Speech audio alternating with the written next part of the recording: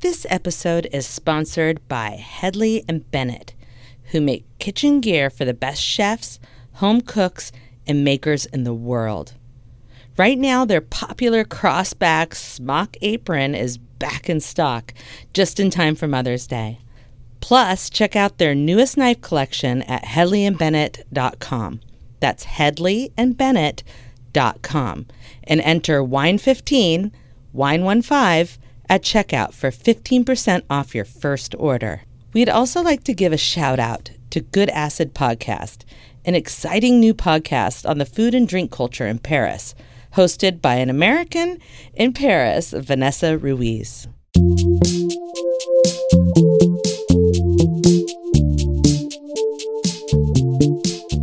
Welcome to Winesplaining, the podcast that peels back the journeys of the women shaping the wine business.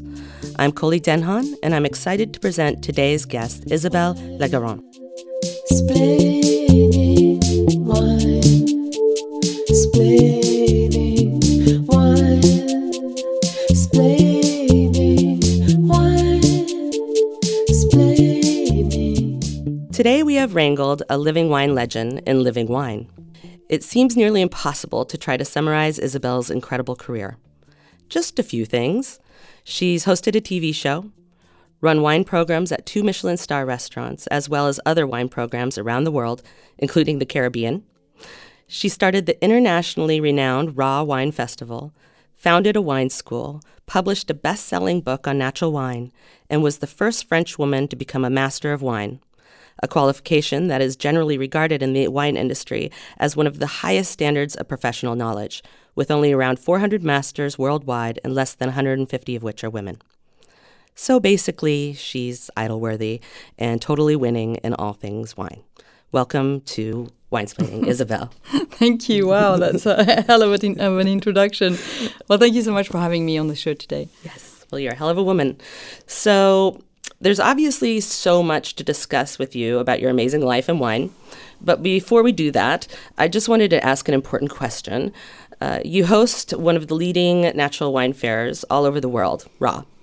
So tell me, where is your favorite Raw event held? And full disclosure, I'm voting for Los Angeles. Well, no pressure. I actually, there's obviously it's a tough question. I mean, I love them all because they all have an incredible energy and they're all very different. Each fair appeals to, I would say the demographics is very similar. Where people coming to the fair are, so quite young. I don't regard myself as in that category anymore. But they are, people who really love nature, who believe in ethics. So the people turning up at the fair are always very similar, but the energy somehow is always very different. I think the growers, obviously here in LA, we have a lot of domestic growers, which is amazing.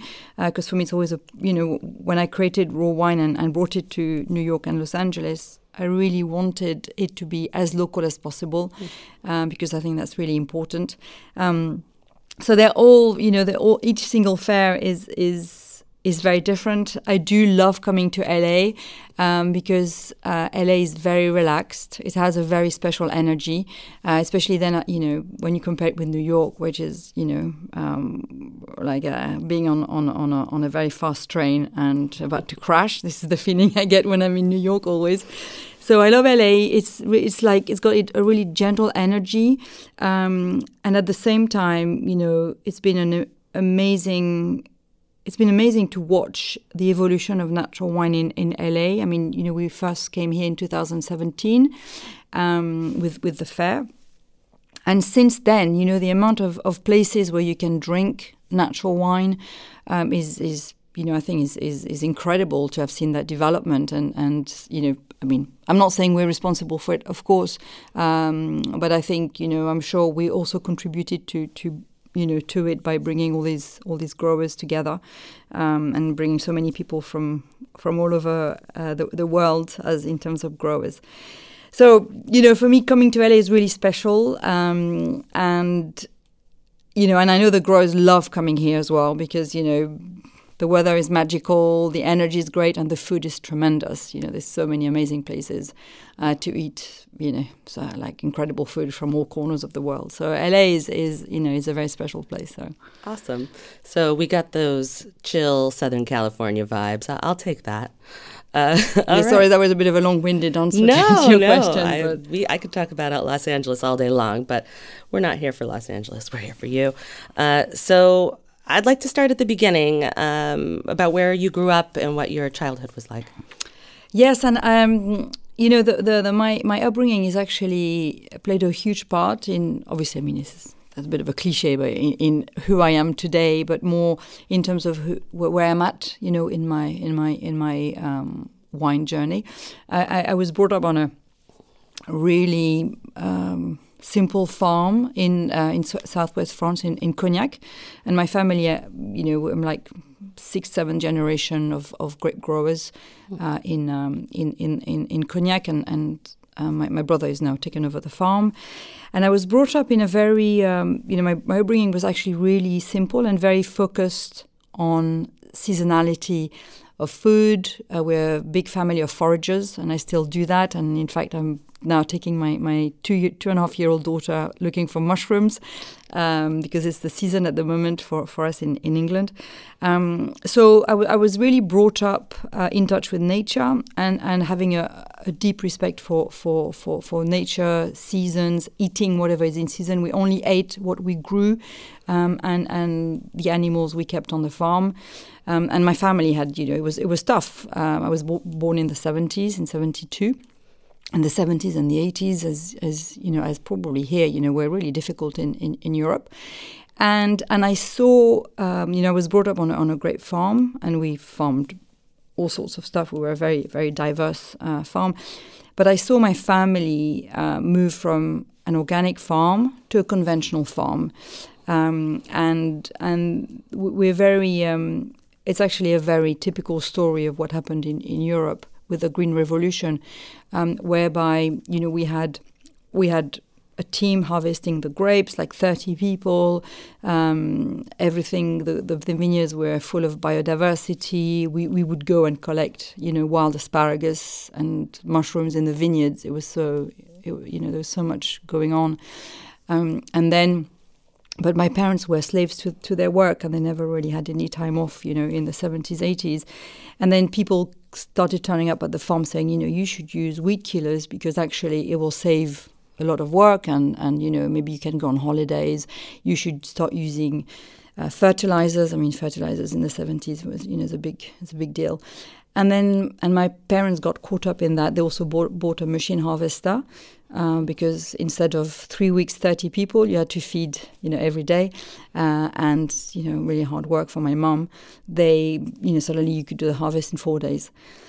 So this is what happened. And so I really saw this development, which was really heartbreaking because our vineyards turned from being beautiful, vibrant, gardens into rock-hard deserts where nothing really grew. And things, and actually things are changing now, but my brother, carried on the conventional farming, is changing things. And this used to be, I couldn't even go into the vineyards for years, and this used to be a big source of conflicts between me and my family.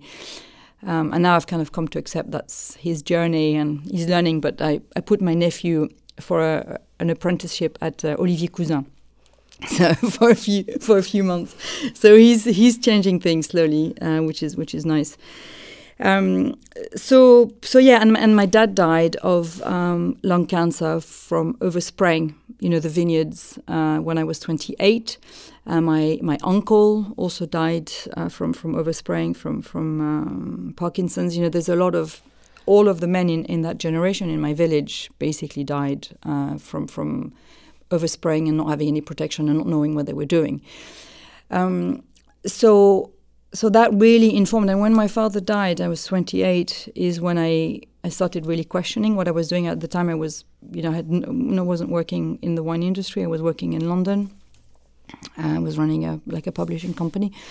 And then it really made me think about my upbringing and what it all meant. And then I started, it was my second career on my Saturn return, I call it. And then I went to the WSET and I did the diploma in 2 years. And then I did the MW. And that was the start of my wine career.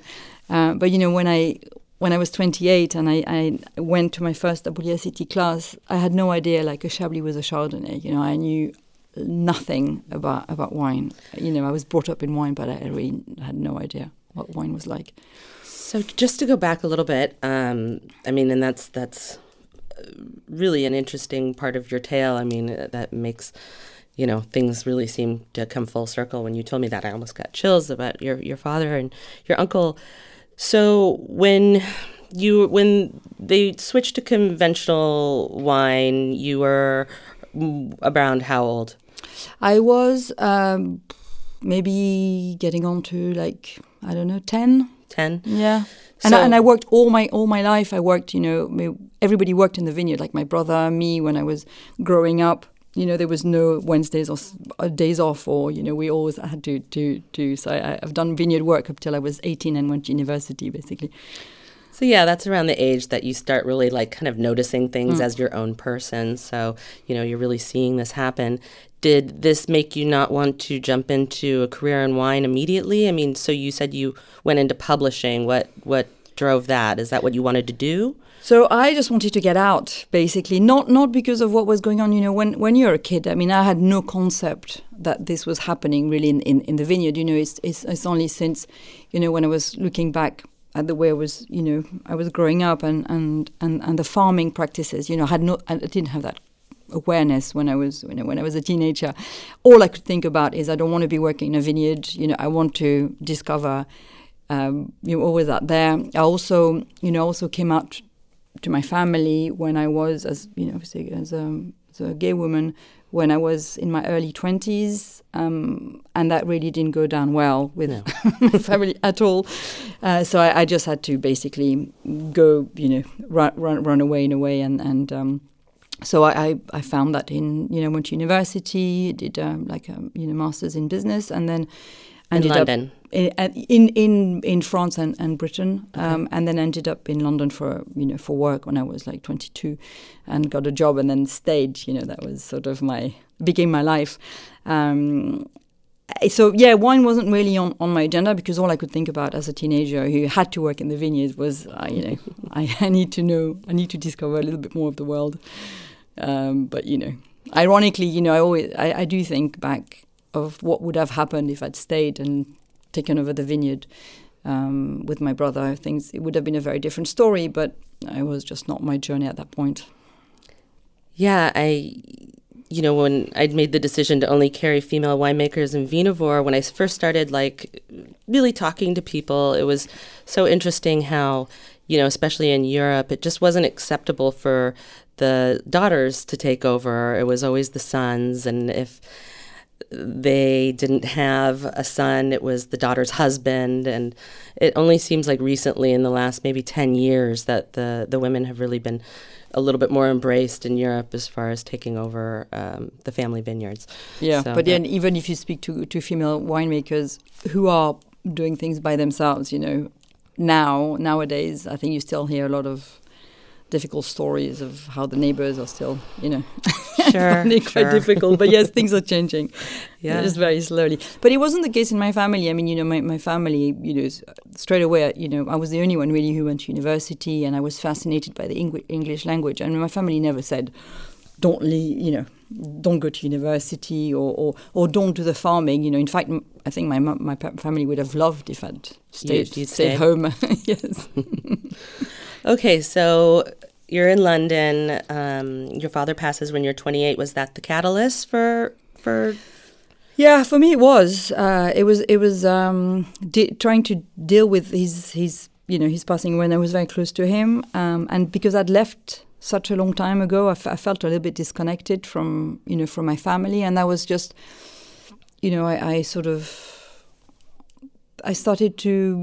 I guess I really started to miss home and realize that, I'd left something quite special. And when you're born, and my mum always says that, when you're born in the soil and the land, it's in you, it's part of who you are, it's in your blood. And I do feel really strongly connected to that piece of land back home when I go home, the smell and the feeling of it. So yes, it was a catalyst. Decided that actually maybe wine is not so bad after all, but I needed a little bit more knowledge because I knew nothing. And then I started this very, I would say, academic journey through, standard classic wine education. But the more I progressed in my studies, the more I kind of realized that I wasn't really getting what I wanted out of the wine industry, because I realized the wine industry is just like any other industry. It's like people running businesses. And what I was looking for was what I had when I was a kid, like this idea of farming, meeting people with dirty hands. I was brought up, with my parents. Like my dad's hands were always really rugged and full of, always blackened by working in the vineyard, and I couldn't find that. But obviously through my studies, and then I started meeting key people like Nicolas Joly, and realized that there was a small parallel wine world that actually really resonated with me, and full of people who are basically the natural wine industry and natural producers, organic producers, biodynamic producers, and then for me it was just sort of a big relief, and that's how I ended up throwing myself into this world, because it was just people I knew in a way. Yeah. So Master of Wine, you're the first French woman, and that's something that you can own forever, which is pretty cool. I've studied wine, of course, but, I've never, ever thought about taking it that far, because it is a lot. So... Yeah, it's a lot. It's a lot. It's the toughest thing I've actually ever done in my life from an academic perspective. I'd done 5 years at university, and I've studied my fair share. And then when I went back to studying wine, I didn't know anyone in the wine industry, so it was a bit of a lonely journey. And then when I entered the Masters of Wine, I didn't know any Master of Wine, so I couldn't say to anyone, what is it like? It was just for me, because I knew no one. I thought, I've done the diploma. What else is there to do? Well, let's just do the Masters of Wine, because this is kind of at least I'll meet more people. But boy, I mean, it was like it's relentless, because you have to learn so much and you have to be so disciplined. And I was working at the same time. So, I did a lot of, it was my regimen was, I'd got up at 6 till 9, study, and then, my days. And then in the evening, I would systematically taste. So it was hard going. But at the same time, I really enjoyed it. I do love learning. And I think when you come out on the other side of it, obviously it's a big sense of achievement. But it was, yeah. If I'd known what was waiting, I actually probably wouldn't have done it. No? So, no. Now that when I look back, I mean, obviously now it's different, because got a business and a family and a kid, and so things are very different. But it's still, it's a hell of a thing. People. And it's very, I think people have this vision of the MW also being incredibly classic. I mean, it is very classic, but also narrow-minded. And I always defend that, because for me, I was still able to do the MW course. I was a bit of an oddball, within that, because I was, obviously really into natural wine, and all the essays that I wrote were completely giving a very different take on fermentation and so on, because I was always bringing the natural element, the natural fermentation and so on. But at the same time, I got actually really good scores, and I was when I did the tasting, I was the best taster in my year, and I won the Madame Boulanger Award. I won a couple of prizes, in the stuff I was writing, even though it was out there. So I think the MW is not about formatting people. It's about giving you enough arguments to basically voice your own opinions, because there's not one truth. Mm-hmm. And so I think, for me, the MW was great, and it gave me, I guess, an authoritative voice, and when I became an MW, then, and by that stage I was fully into natural wine, and I knew this is what I wanted to do. But the day I became an MW, I got so many phone calls of people saying, come on, we've got a job for you here and there. I was like, I can't, because I have to just follow what I want to do, which is just work with natural wine. I had no idea what it was going to look like. And people said, you're completely crazy, you're wasting your career, and you're making a big mistake. That was like a few, 12, 15 years ago. So. Joke's on them. Wine-splaining. So once you get through the program, what did you do with your career? So I started working for sort of designing programs for restaurants. Mm-hmm. One of them was with somebody who's now a very, very close friend of mine, Claude Bozy, who's a Michelin star chef in London, and I worked with him for many, many, many years. We were the first Michelin star. We were two-star at the time, to actually embrace natural wine, and I completely transformed the program. And then in 2011, because I was starting, obviously, I was going to all the natural wine fairs in Europe, La Dive Bouteille, Vin Nature, in Italy, and thought, why do we have this in the UK? This is crazy, because, the natural wine scene was developing then. And so in 2011, I created what was then called a natural wine fair with a lot of importers, brought everybody together, which wasn't so successful from a collaboration perspective, because I think some of the importers just, I don't know, they kind of didn't work out. But it was a brilliant event, and it just made me realize that actually, there is something magical to do there. And then the year after, I created Raw Wine in London, thinking this is just going to be a small local event. And then, but from the beginning, my mission was to be transparent, and to declare winemaking practices, to declare sulfite levels in the wines. We're still the only fair to do that, and be really, really transparent and publish all the information about each wine that is being poured at the fair. And then the growers were like, wow, it's amazing, we love it, and we'd love to go to Berlin, and then we'd love to go to New York, and then, and then kind of it sort of happened that way. I never meant it to be an international event company, because it's really what it is now. So it organically grew. Yeah. That was, one of my questions. I wondered if this was like the dream all along, was kind of like natural wine fair world domination, or did it just start, as a grassroots community thing? So you really didn't intend for it to get this big? Yeah, look, not at all. It was at the very beginning. It was meant to be a London event, and it grew. It was driven then by the growers and where they wanted to go. We've had tremendous demand for us to take the fair to Paris. So I think next year that's going to be our next edition. But for me, I mean, what I really my actually personal dream is to make wine, and spend a lot more time, farming. I mean, I live in the middle of nowhere, but I'm not. I only make vermouth and all sorts of things at my house. But what I would really love to do is go back to farming. So hopefully, in the not too distant future, that's where I'd like to spend a lot more time. I think you would have a lot to give to the wine world and making wine. Would you go back to the Cognac region? No, not at all. I don't even know if I would go back to France. Okay. I'm not entirely sure. But it would be somewhere warm, because I think after spending 30 years in the UK, I'm now ready to have a little bit less rain. But somewhere around the Med.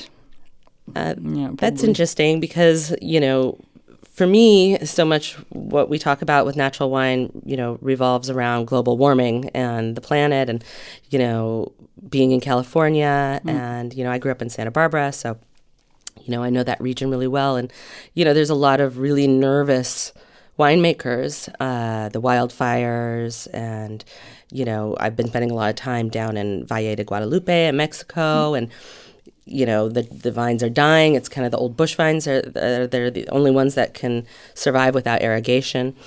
So, how do you feel about the direction that wine might be going because of global warming and the regions. Do you think people should start considering moving to cooler climates and, more north?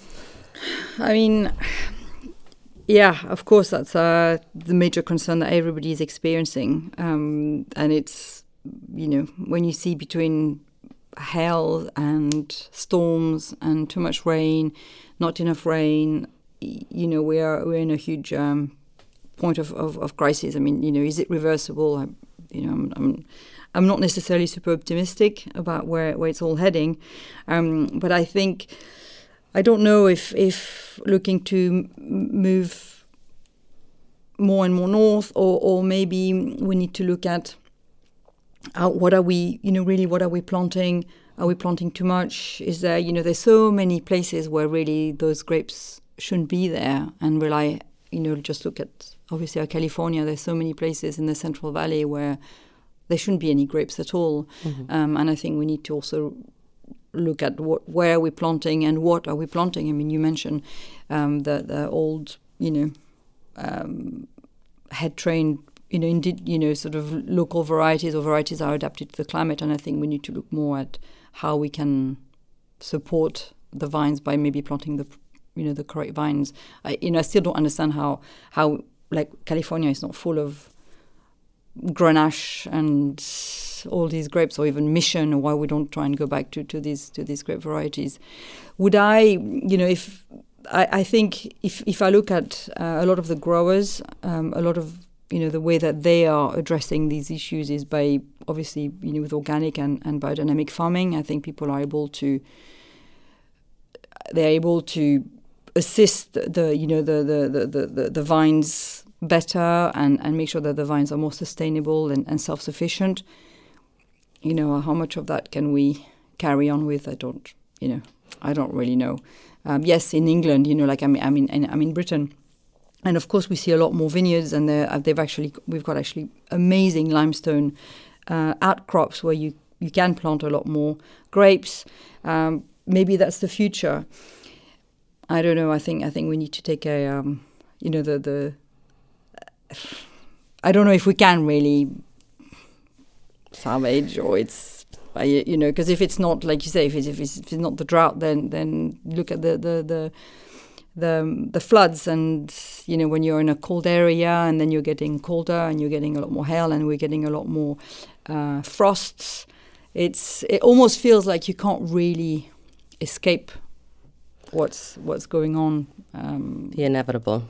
I think it's a bit inevitable, yeah. Mm. I'm also talking to a lot of winemakers that are also switching to, I'm sure you see a huge trend in co-ferments with apples and things that are a little bit more sustainable and regenerative and a little hardier to climate change. So that definitely seems to be a trend where people are, blending apples and grapes or different fruits and what's available, what's indigenous, what's local. And I'm really enjoying it. I think people are sort of warming to the idea, but it's going to be a little bit longer before people are really accepting that as wine.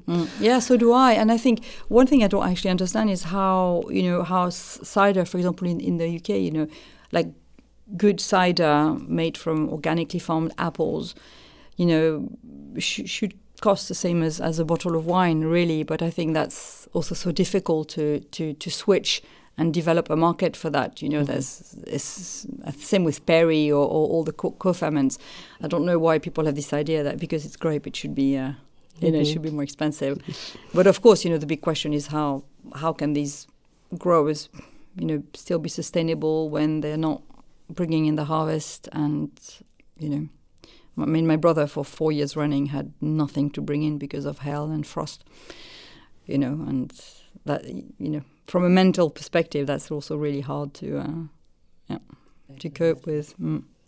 Do you know of anything coming down the pike in terms of regenerative agriculture or soil health policy? Anything in the EU as far as political policies on stopping spraying or things like that? Any kind of movements? Or do you think the industry is just too loaded with money than the commercial wine end to fight these kind of things? I haven't really come across anything which is very inspiring or will change, any of the practices. I think we have still this very dual world, where on the one hand you've got, farmers who do practice regenerative farming and who understand the importance of, cover crop and no-till, and who understand that basically vine or any crop that they have is part of a much bigger picture, and that you have to look at the entire ecosystem, because everything plays their part, whether it's an insect, whether it's a particular plant, a bird, and on the other end you've got the industry which is just basically mainly focused on yields and at whatever cost. So I'm not really seeing any effort coming from a governmental perspective to try and support the smaller industry. But I think there is, however, on a very positive note, I think people who do farm are becoming more and more aware that if they farm well, then actually the plants that they're growing are much better equipped at dealing with stress, hydric stress, disease. They understand that if they grow their crop with a lot of other plants, for example, that there's more of a chance that they'll be able to fight disease and so on. So I think there's obviously a growth there, but I think as ever, that has to come from individual sort of individual will and rather than rely on governments or it's always like that. It's like, look at the natural wine world. It's the fact that growers are more and more transparent about the way they work, and the fact that natural wine is growing is purely down to people wanting more transparency, wanting to drink better, wanting more ethical businesses. It's nothing to do with the establishment. It's like a little revolution happening that's grown exponentially, but it's... The term natural wine is obviously kind of a wildfire term. I mean, I started buying natural wines, 15 years ago. We just called them good wine, It was just, the wine was made the way it was supposed to be made. And you could probably speak to this really well. So, one of my questions is you mentioned, your own vineyard was organically farmed, and then in the 70s and 80s, and most of these enology tools and tricks and sprays and chemicals and yeasts, and they're fairly new when you consider the timeline of wine. So wine was really natural, up until 40, 50 years ago. Wine was all natural. So when people say natural wine can't age, that just drives me crazy. What about that 100-year-old bottle that just sold at an auction? That's natural wine. So what do you think drove this massive change in the industry, so recently as, the 70s and 80s to start changing these practices to machines and mechanical and sprays and cutting corners and manipulation? I think it's in line with what happened in society. We had the post-war years where it was all about rebuilding everything that had been destroyed, and then I think there was this drive to produce more and more, more and more cheaply. And I think the wine industry got caught in this. It's exactly what happened in any of the food industry, for example, and it was all about being able to reproduce something as quickly as possible, as consistently as possible. This was really what happened in the 70s and the 80s. With the birth of a lot of big brands, and even in the food industry. And I think with wine, it just became about controlling the process to the extent that you could just create something. We were in a consumable consumerism world, and it was all about, this is what I want my wine to taste like, and this is the tools I'm going to be using. But you're right. We've been making wine for 8,000 years. 8,000 years. Wine is is, as old as obviously, agriculture is a bit older. But wine has been part of our culture forever. Fermentation has been part of our culture forever. And we were very happy to sort of let things be, and let the wine ferment by itself, let the wine make itself, over time. But I think what changed in the 70s and the 80s and the 90s is we introduced this concept of speed, and suddenly we had no time, and suddenly things had to be done really quickly. And what that means is then you have to replace what time does best by tons of additives and tons of in a way of machinery. So I don't know. I think we got into the age of writing tasting notes about wine, of wine becoming a very intellectual product that had to be controlled.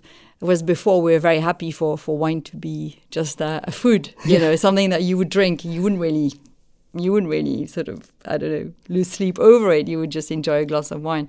Whereas now it's just become this big, intellectual exercise.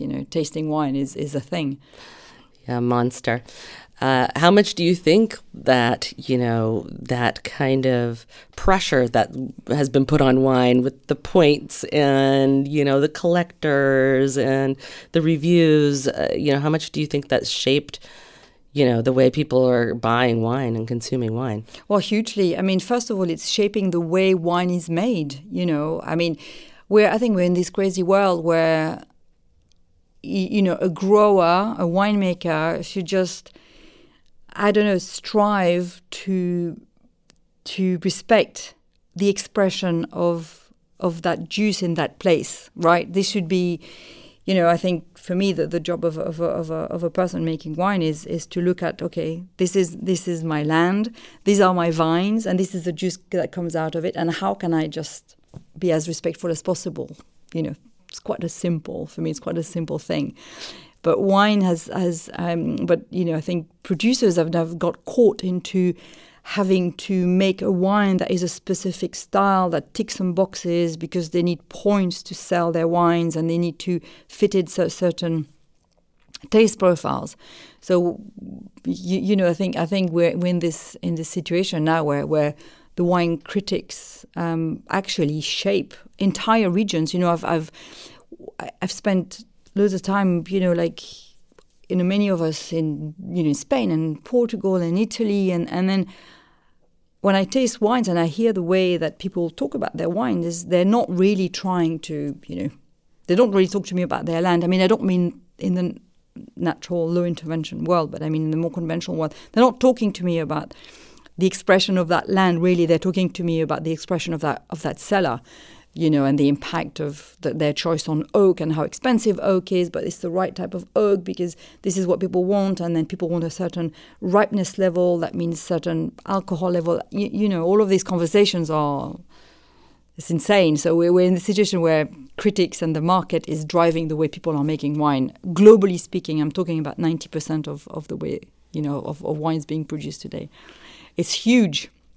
Yeah, and then of course, and then you get caught in this idea that,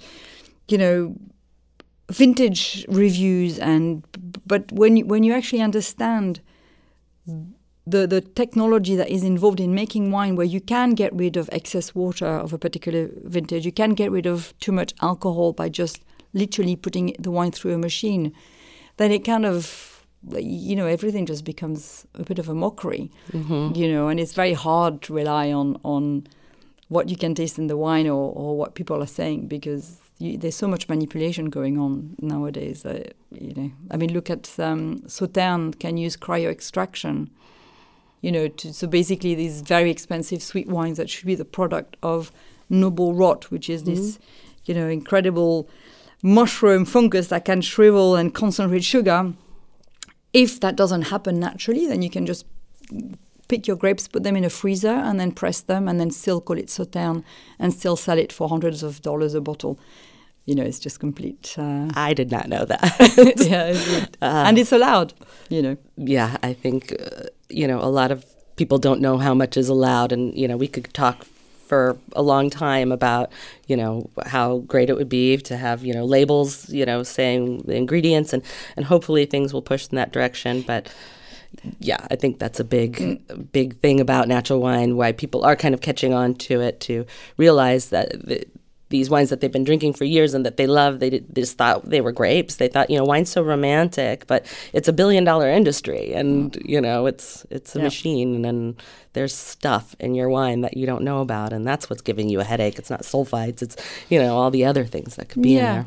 Exactly, and I think actually that for me that's really important, because I'm not saying there's anything wrong with sticking stuff into a freezer and to press it, because I think people should be able to do what they want.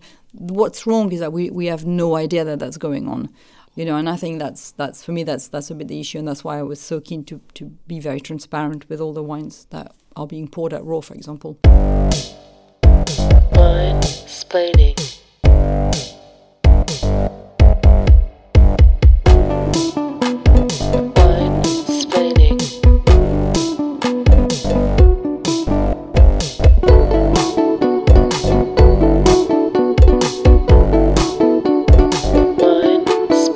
So I wanted to speak a little bit of the culture of natural wine right now, because personally, I kind of fell into the wine world. I wasn't pursuing a career in wine, but I happened to get, a scholarship to do the Italian Association, Sommelier Association. And as soon as, literally the first day, my mind changed, because I just never thought wine was for me. I always thought it was, for rich, older people, and I was really into cocktails, and that was what I was about. And immediately I was learning that it was, it started with farming, and like you said, it's the root of wine is people, getting dirt in their nails, and the passion and how much goes into one bottle. And, it became my mission at that time. I opened a wine bar not long after to make wine really approachable. So, to let people know that it isn't this pretentious thing, that it is for everybody. And, I feel like with the culture of natural wine, it is a little bit of a double-edged sword right now. On one side, I love that it's gaining so much popularity. I mean, it's great for you, it's great for me, it's great for the planet and the winemakers that we love. But on the other end, I feel like there's also still now this new kind of layer of pretension coming up with natural wine, where people are just kind of jumping on the bandwagon to sell more bottles. Wine buyers that would normally, maybe last year were talking bad about natural wine are buying it this year because it's a trendy thing, and not really understanding, the purpose and heart behind it. And, you have your natty boys, and it's natural wine is becoming intimidating for a lot of people now, which really kind of bummed me out a little bit. But I don't know if you're seeing that on your end. I mean, you're so entrenched in natural wine, or do you just see it all as positive and everything moving forward? I mean, look, I think the fact that everybody is, from a buying perspective, jumping on the bandwagon, I think overall I see it as a positive, because I think it's helping develop the market, and it's helping provide a market for growers to produce maybe a bit more, or for more growers to come on the scene and be reassured that actually, their hard work in the vineyard and in the cellar can be rewarded with, the prospect of being able to sell their wine. And if you look back, I remember when I first started, in natural wine, Auvergnat was not even, people liked Auvergnat, but, I could buy, I bought a lot of Auvergnat in the days because you could just buy it, So it was, and growers like Gutogau and all these amazing growers, had to carve their own market. But at the beginning, they were not selling out their wine. So, it's been a long journey. And so I think we need to celebrate that. And I think we need to celebrate the fact that it has become sustainable from a business perspective to make natural wine. Because, I think fundamentally that's really important. All these growers are running a business. And, I think it's important that they can live and grow and maybe, just basically go about their lives without worrying at the end of the month. Can they repay a lot of the debts that they have. So I think for me, that's positive, and that's been driven by the fact that a lot of people are now embracing natural wine.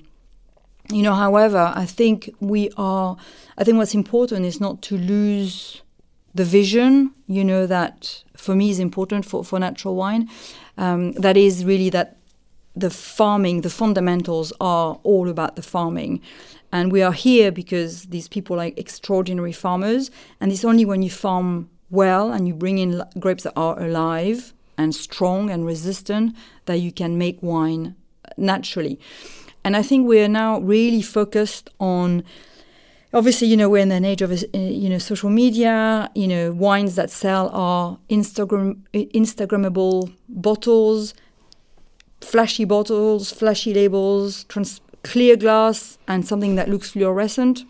And that I have a problem with because I think it's, and a grower will sell 10 times the amount of wine if it is in a clear glass and the wine looks, bright pink with, a colorful label.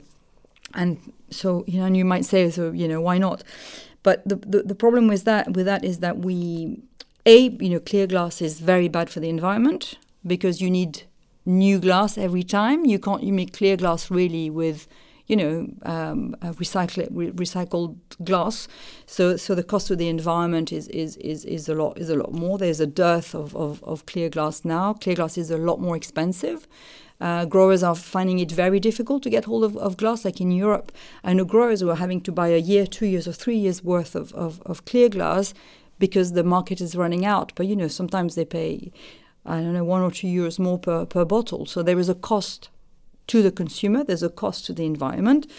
So I think we need to move away. And plus, it's not as protective because obviously it doesn't protect the wine from UV lighting and the sun and so on. So I think we've gone too much the sort of like, hey, look, it looks beautiful, and without really stopping and thinking about the work that's gone into that bottle of wine, and also we're forgetting so many incredible growers who have a very classic looking label, who have clear, have green glass. You can't see if it's a white, a red, a rosé, or an orange white inside that bottle, because these people are really important.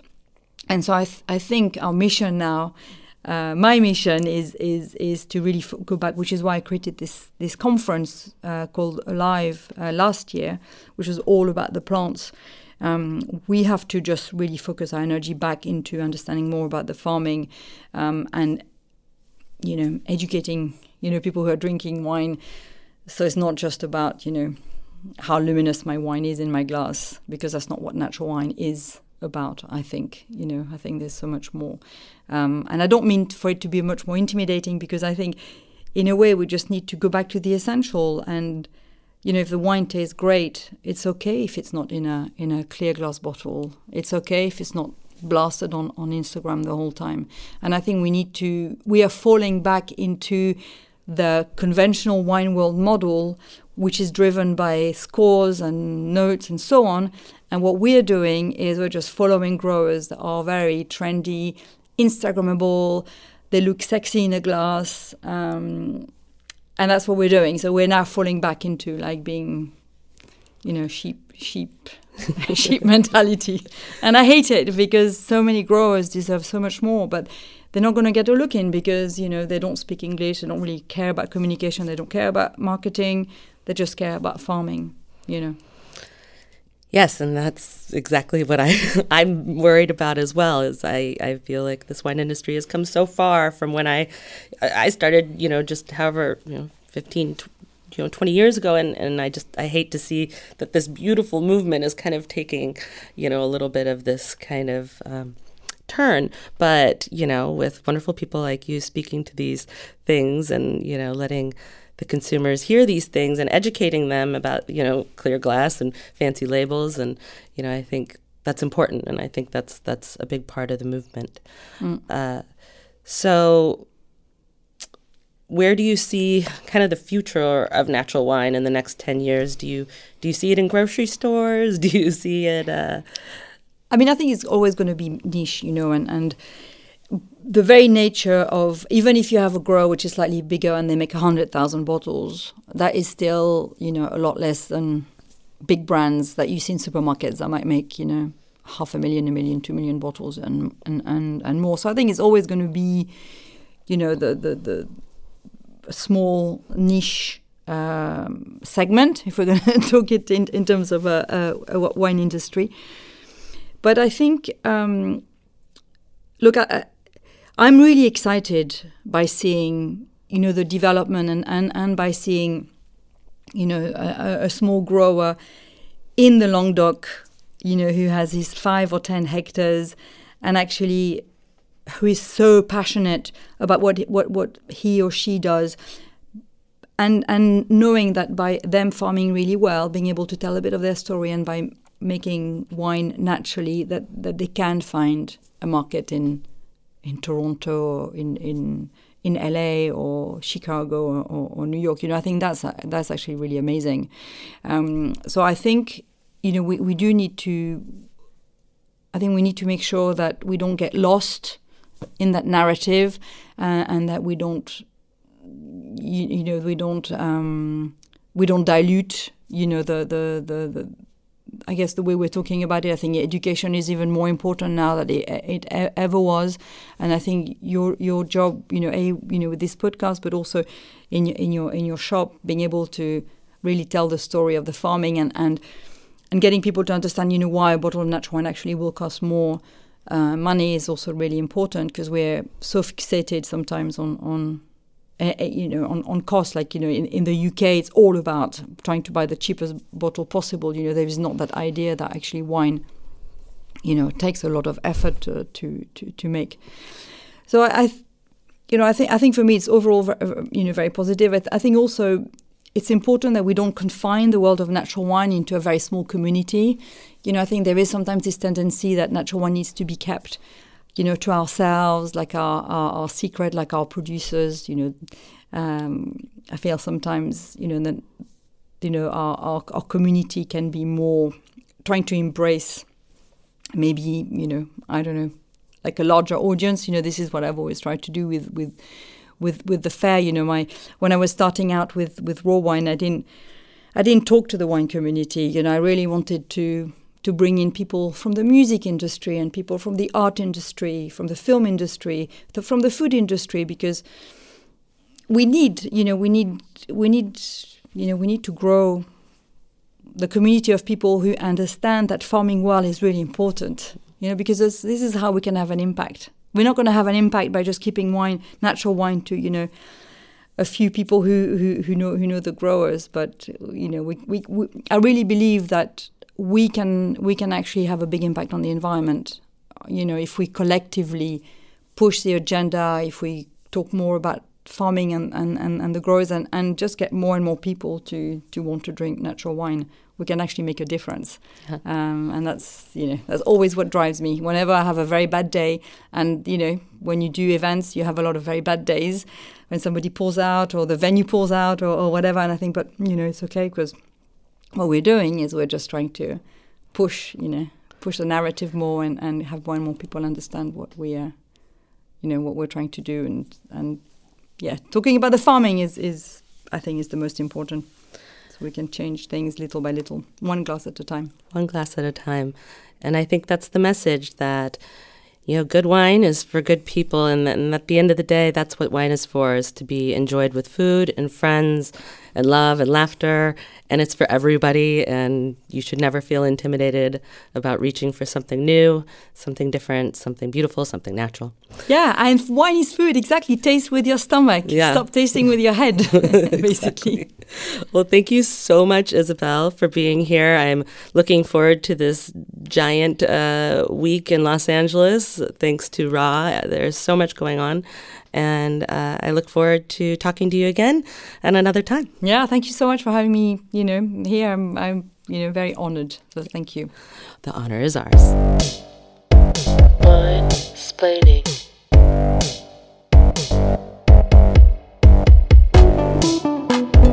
Wine splaining.